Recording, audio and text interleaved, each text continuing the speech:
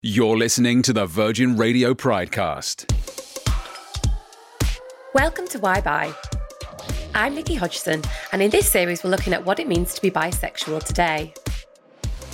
We've looked at the history and the visibility, and we've looked at the mental health struggles facing bi people. In this final part, we're going to look at labels and why the term bisexual throws up questions for some people, and discuss the importance of role models. After all, you can't be what you can't see. You can listen back to this episode and all the episodes in this documentary wherever you get your podcasts as part of the Virgin Radio Pridecast channel. So we know the need for more education and openness around bisexuality, more support and understanding. In this final episode, it's all about the label, or should I say, labels. Being bisexual means different things to different people, and it's evolving. Perhaps that is the problem with our visibility. Time to dive in. For some people, the concept is too much, right? So it's like, what? You can be attracted to more than one gender, and you've had sex with men, and you've had sex with women, and now you think you can settle down with a woman and be happy? Like, I just can't. Like, it's just their brain starts malfunctioning, their eyes start blinking. Then the next people you meet are like, oh, like, we're all just like part of the same vibe, man. It's all just fluid. It's all just like, we don't need these labels anymore. You seem to be in between these two extremes of like people that can't get it, and then people that think that bisexuality is an outdated concept, which is just mad. Like, how did we jump that? So for some people, it's a binary. You're attracted to one gender or another, while for others, this couldn't be further from their truth. The more I spoke to our guests, the more it got me thinking just how personal a decision identifying with a label is.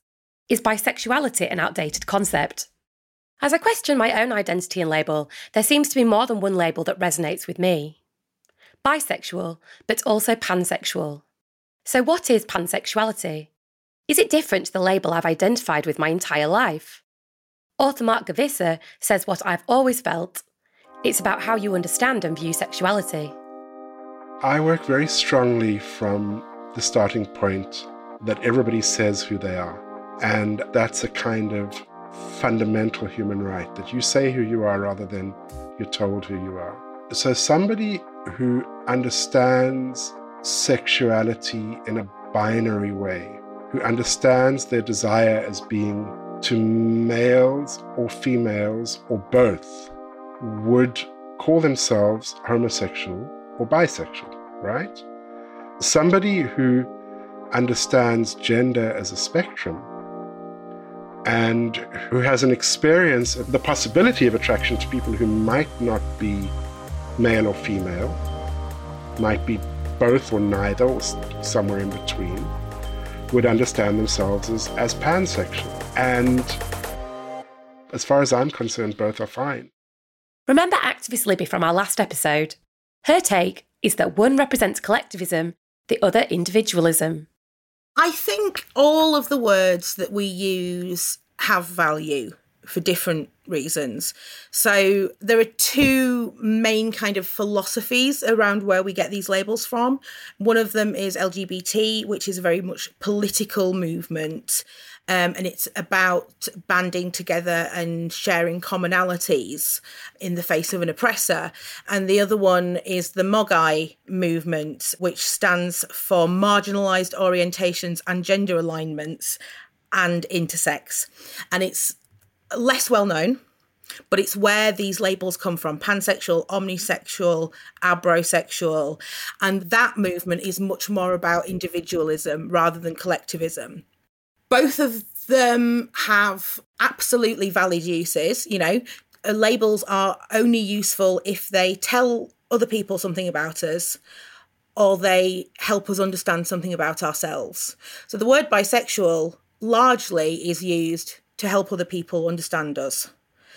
Pansexual, omnisexual, multisexual, all those words are very specific. They've got very specific meanings, and they are much more in tune with knowing about yourself. What do you want the value from at the moment?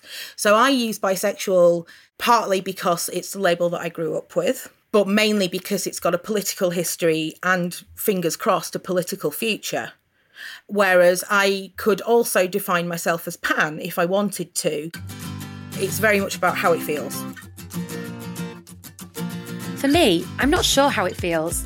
I want to be part of the bisexual community, but I've also dated non-binary people in the past, and I'd like a term that can reflect all sides of my sexuality. Author Jen Winston is passionate that bi has always championed genderqueerness. After I came out as bi, people were sort of like, why aren't you pan? Like, it's not, bi isn't gender inclusive. And like, spoiler alert that now I am in a relationship with a non-binary person. I identify as non-binary, and I still identify as bi. And that's because I've learned so much about the term bisexuality and like the origins of the movement. And essentially, like, the bisexual movement has always been kind of at the forefront of championing gender queerness, essentially. Like, there was a bisexual magazine in the 90s, which I cannot find a copy of for the life of me, but like, if you could find one, I would love to see it. It was called Anything That Moves. And there was like a whole manifesto about how like bisexuality encompasses anything that moves. And it also was like, don't assume that we only like one of two genders. In fact, don't even assume there are only two genders. Like, it outlines that outright. And I've done so much research on bisexuality, and the more I learn, the more I realize that bisexuality at its core really challenges all types of binary. And so really, even though it has the word bi in the title, which the word was not even like created by bi people, it was like created by scientists in the late 1800s. They thought it meant you were like intersex in your brain. But all that is to say that like pansexuality was essentially like created to make for a more gender inclusive term, but it wasn't really needed. What was needed was stigma breaking around bisexuality. But now that we're here, like, it's a term that exists. It's a term that some people find more affirming. And I think I also deeply resonate with the term bisexual. And so I was so relieved to find out that like this word that has meant so much to me throughout my life wasn't problematic, and in fact was far and away on the right side of history when it comes to gender inclusivity. I'm Dr. Julia Shaw, and I'm a psychological scientist and the founder of the Bisexual Research Group. I think that bi is still the most recognizable term, and I think it has the longest history. I also think that it is a useful term, and I think that it's often sort of incorrectly seen as bi as in binary, as in reinforcing a strict gender binary, which just isn't true, and it never has been. And I think that's really, really important to say time and time again, and a lot of bi activists do this, is that this is not trans exclusive, this is not non-binary exclusionary, and I have quite a few friends who are non-binary and bisexual. Bi just means that you're attracted to same and other, and that's how it was used initially. It just meant, medically at least, it meant both homosexual and heterosexual. And obviously, depending on how you think of those terms, arguably it could be both being men and women, but it certainly doesn't have to be. And so for me, bi is the biggest category and the most useful label and the most recognizable. So for many, it seems bisexuality has always been an umbrella term, a term that's inclusive to all genders right from the very beginning. For campaigner Lewis Oakley, though, his fear is that more terms mean more confusion and more dilution of our visibility and support. I just see it as an umbrella, all under the bi umbrella of pan, of the whole the spectrum. I just see it under that umbrella of bi, and I know that some people aren't comfortable with the word bi, but the thing is, because we've been tracking it for so long as the word bisexual and bi, if we change now, or if we were splinter off into like 5 different directions, we really can't monitor the experiences. And as someone that is just a stat lover who has written articles like, look, the mental health of bisexual people has not changed in 30 years. You know, it was tracked as this. If we then splinter off into different groups, then we really have to press restart on all of the statistics, which means it's a lot harder for campaigners to kind of say, well, we need funding. We need this to be taken seriously. How dare you do an LGBT mental health campaign and not understand that there's a difference between gay and bisexual men? So I get it, and I think the thing is, what we sometimes forget is, like, I like to think of it as like we're all on this lovely LGBT journey together. We're all trying to get to the top of the hill, and we're kind of disagreeing about what is the right path to take to get there.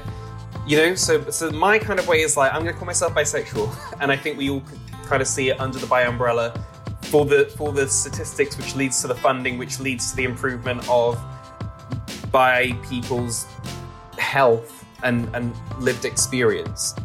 I increasingly understand myself as I age as bisexual, even though I wonder about bisexuality as a term, given my increasing appreciation of the gender spectrum rather than the gender binary.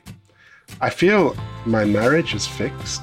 I'm married to a man, so I feel that that's definitely fixed. But in terms of my desire and my attraction, I feel that it's fluid.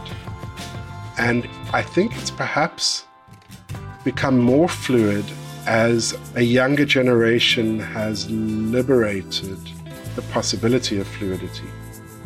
And that's, I think, one of the things I learned from the younger people I was interviewing and spending time with in my research for the Pink Line. I mean, it's striking to me that in the United States, a very prominent senator, Kyrsten Sinema, is openly bisexual. And that seems to me to be something relatively new. Increasingly, celebrities actually describe themselves as bisexual in Western culture in a way that David Bowie didn't. He would show it, but he certainly wouldn't say it. So it does seem to me that as there's a greater appreciation for spectrums and for variances in Western cultures, that people who call themselves bisexual would be getting more space in those societies. So Mark says that bisexuals are becoming more of the norm in society, and as younger generations come out about their sexuality, it seems they're more and more comfortable with the idea of a gender spectrum over a gender binary. As much as pan is a label that represents the gender spectrum, for many, bi really isn't an outdated label. That said, this confusion shows you why education and visibility are so important. The more people coming out in the public eye and telling the world about their sexuality, the better, and the media have a role to play. There's this thing that happens in the media where bisexuality is often shown on screen as a behavior rather than it being named as a thing that you are. So it's always like immediately associated with sex. Like that's the only way you can like show it on screen. Like I walk in this room and I have sex with a guy. I walk in this room and I have sex with a woman. I walk in this room, I have sex with a non-binary person, which was not on TV in the 90s. But that's, I think, the biggest problem that the media has had around bisexuality is like just assuming that if you show rather than tell, which is a like axiom that works when you're talking about like someone being gay, you can show them with a man and it like implies that he's gay. But it doesn't imply that he's bi unless you say it, because it is inherently fluid. And so it's inherently like needs to be spoken about because it doesn't exist on that like visible physical plane. Media representation is getting better though. The more celebrities that come out as bi, the more the media will need to represent those labels. It's just a slow process. Bi visibility has been so hard. I think the last few years has been amazing. Like, it's been amazing to see celebrities like saying that they're bi and to have people be accepting that rather than being like, prove it, you know.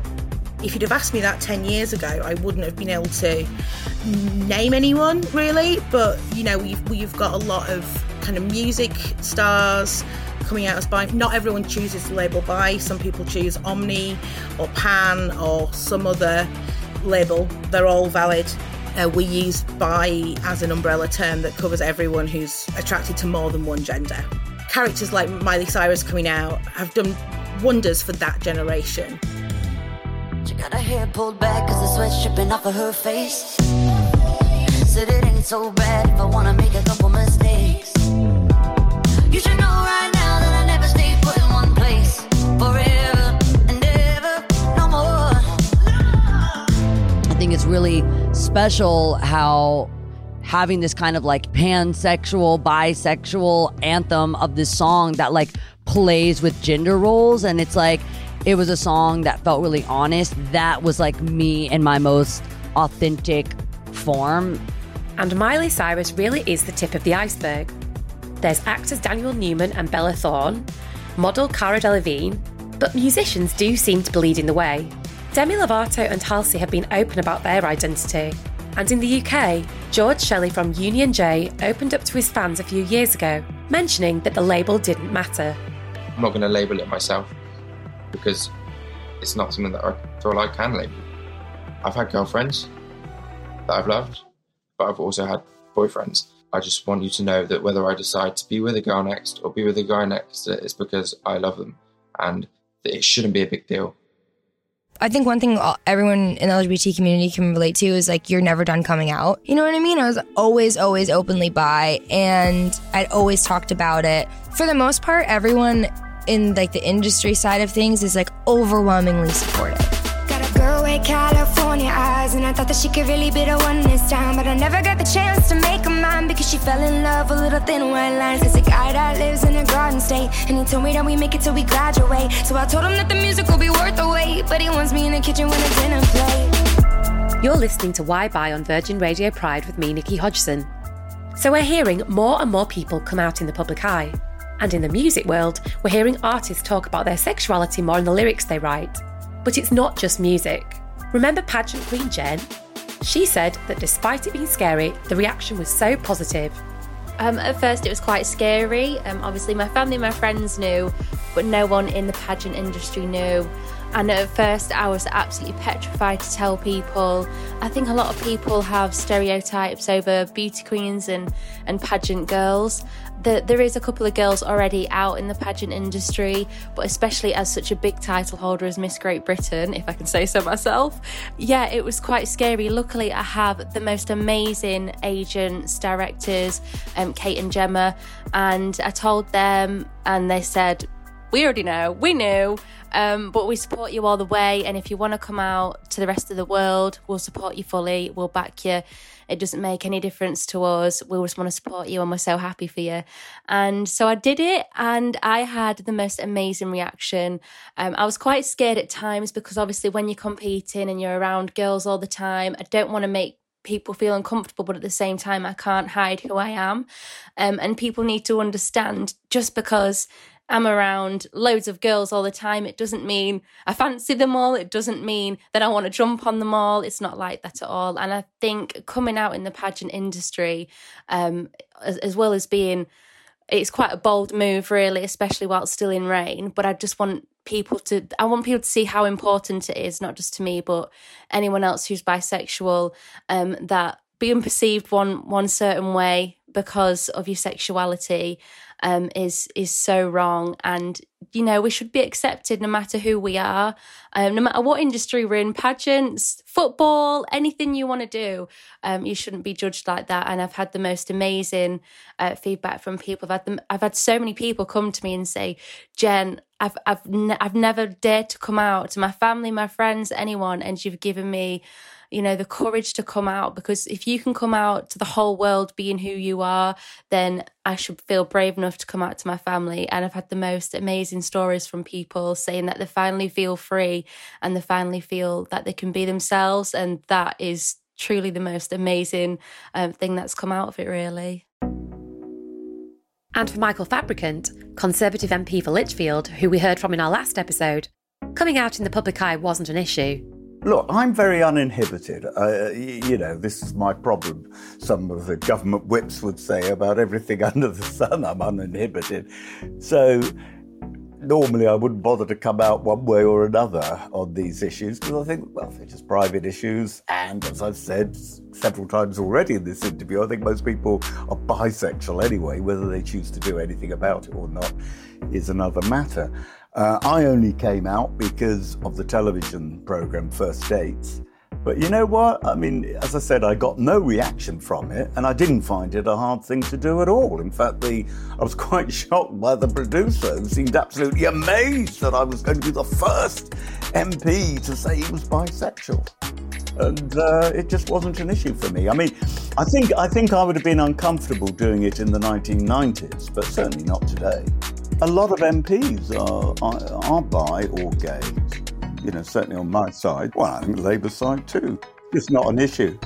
For Dr. Julia Shaw, her take on more people in the public eye coming out is that the privilege combined with social media has allowed them to control the narrative far more easily. I definitely think that more people are coming out, especially people who are in the media, who are, have privilege. I think that social media has also made it more possible. So it's easier to come out on social media. And so let's say 15 years ago, early days of social media, you didn't have as many options for coming out, and you couldn't craft your coming out story in the way that you can now, or it was much more difficult. And so I think now, being able to tweet it, being able to put it in relatively few words as well, so not having to have a long spiel or having to do it in an interview, I think can really help people to feel like it's not as big and scary a thing, because I think sometimes it feels like it must be, and for some people, of course, it is, but sometimes you don't want it to be this massive moment, right? And I think historically, it's been more of a massive moment, especially if you were a person in the public. It would be sort of in the news, right? And it still is, of course, for celebrities, but sort of for people who aren't celebrities but have some following, it's much, much easier now to come out as bi, I think, and to not have it be, something that feels as big and scary a thing, which is a good thing. And also to have lots of support immediately. So I think it's also become more bi-directional, because you come out as bi and basically immediately, if you have if you've tapped into any of the community, really, you typically have bi people immediately responding and other queer people immediately responding and allies immediately responding. That's great. It's so great that you felt you could come out. And so that's another thing that is new, is that you have all this sort of positive feedback, typically, hopefully, that happens, or at least that's what I see most of the time, is that it's a positive experience for people. When speaking with politician Mandy Reid, she said that being open and honest about her sexuality in the public eye meant there was far more interest in her private life, but that she's willing to take that if it means she can be a positive role model. What I do have to contend with is more interest in my sex life, in my private life, in my relationship history than a heterosexual person would have to contend with. But linked to what I said earlier, I think that it actually allows me in a way to pave the way for others to be true to themselves. And so I've interpreted that as a bonus. I've interpreted the fact that I get asked about these things, the fact that I can answer the questions about my private life in a really mundane way. There's nothing salacious about my private life, I promise you. I think that actually helps to dispel some of the myths. And so that's the only thing, I suppose, that I find is a bit of a nuisance, if anything. But I've tried to kind of turn that on its head and incorporate it into something that's actually a positive part of being in public life and being open about who I am. As I've spoken to our amazing guests for this documentary, it's given me such a deeper understanding of the bisexual label, the community, and the struggles we face as we strive for greater representation. As someone who's been bisexual all my adult life, I'm still learning what it means to me. But after making this documentary, I think I can safely say that bisexuality is still the term that most closely defines how I feel about my sexuality. Let's not forget that representation is still a huge issue. In 50 years of LGBT funding, I think bisexuals have only received about 1% of overall funding, and bisexuals make up about 52% of the LGBT. So that is just insane. My favorite hobby is whenever I meet someone at an event and they're like, oh, yeah, I love your work. I work for this charity that's an LGBT. I'm just like, oh, okay, what do you do specifically for bisexuals then? And they just can't tell you because they see LGBT as one big homogenous group. It's like, no, you really need to get into the nitty gritty of how is a bisexual man different from a bisexual woman, different from a trans woman? And what are their unique issues that really need addressing? It's time to double down, not keep adding numbers and letters to the acronym. Because to be quite honest, if I were asexual, I'd be like, I don't want to be part of that. You can't even look after the 4 you've got.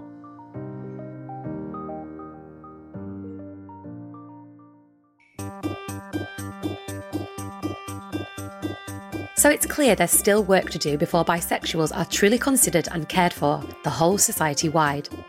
My thanks go to Lewis Oakley, Mark Gavissa, Mandy Reid, Michael Fabricant, Jen Winston, Libby Baxter-Williams, Dr. Julia Shaw, and Jen Atkin. A final word from Jen and Mark. It's so much more accepted these days. I still think there's people out there that aren't accepting of that, but in my opinion, that's just their problem. And I genuinely think people like that will fade out at some point. 15 years ago, I don't think it was as accepted as well as it is now, but I'm so proud to be in this day and age where you see stuff on the TV of gay and bisexual people. I've literally just been listening to something now and the main character's bisexual, which I think is incredible. And I do think it's becoming more the norm. And it's amazing to be able to come out at a time like this and have so much encouragement and support. And I definitely think we're on the way up, and I think one day it's not going to be a thing. It's, anyone can just live and be free and be who they want to be without even having to come out, and just enjoy it. One of the articles of faith of the new sort of queer movement is the notion is no two people have the same gender and no two people have the same sexual orientation, because we're each unique and individual, both in our biological makeup but also in our social construction. That's really one of the underlying principles of the latest wave of thinking about identity. And yet there is the need for people to debate sort of fervently about what's better, bisexual or pansexual. So there's a way we do need labels and boxes. And that to me is very interesting. Even a movement that wants to get rid of the labels and boxes needs to find some labels and boxes. And I think that's partly because it's a fundament of identity formation. And it's also because of how deeply embedded in our psyches and in our societies is the notion that our sexuality is an identity rather than a practice. That it's something we are that has certain values to it, political values, social values, cultural values, rather than something we just do.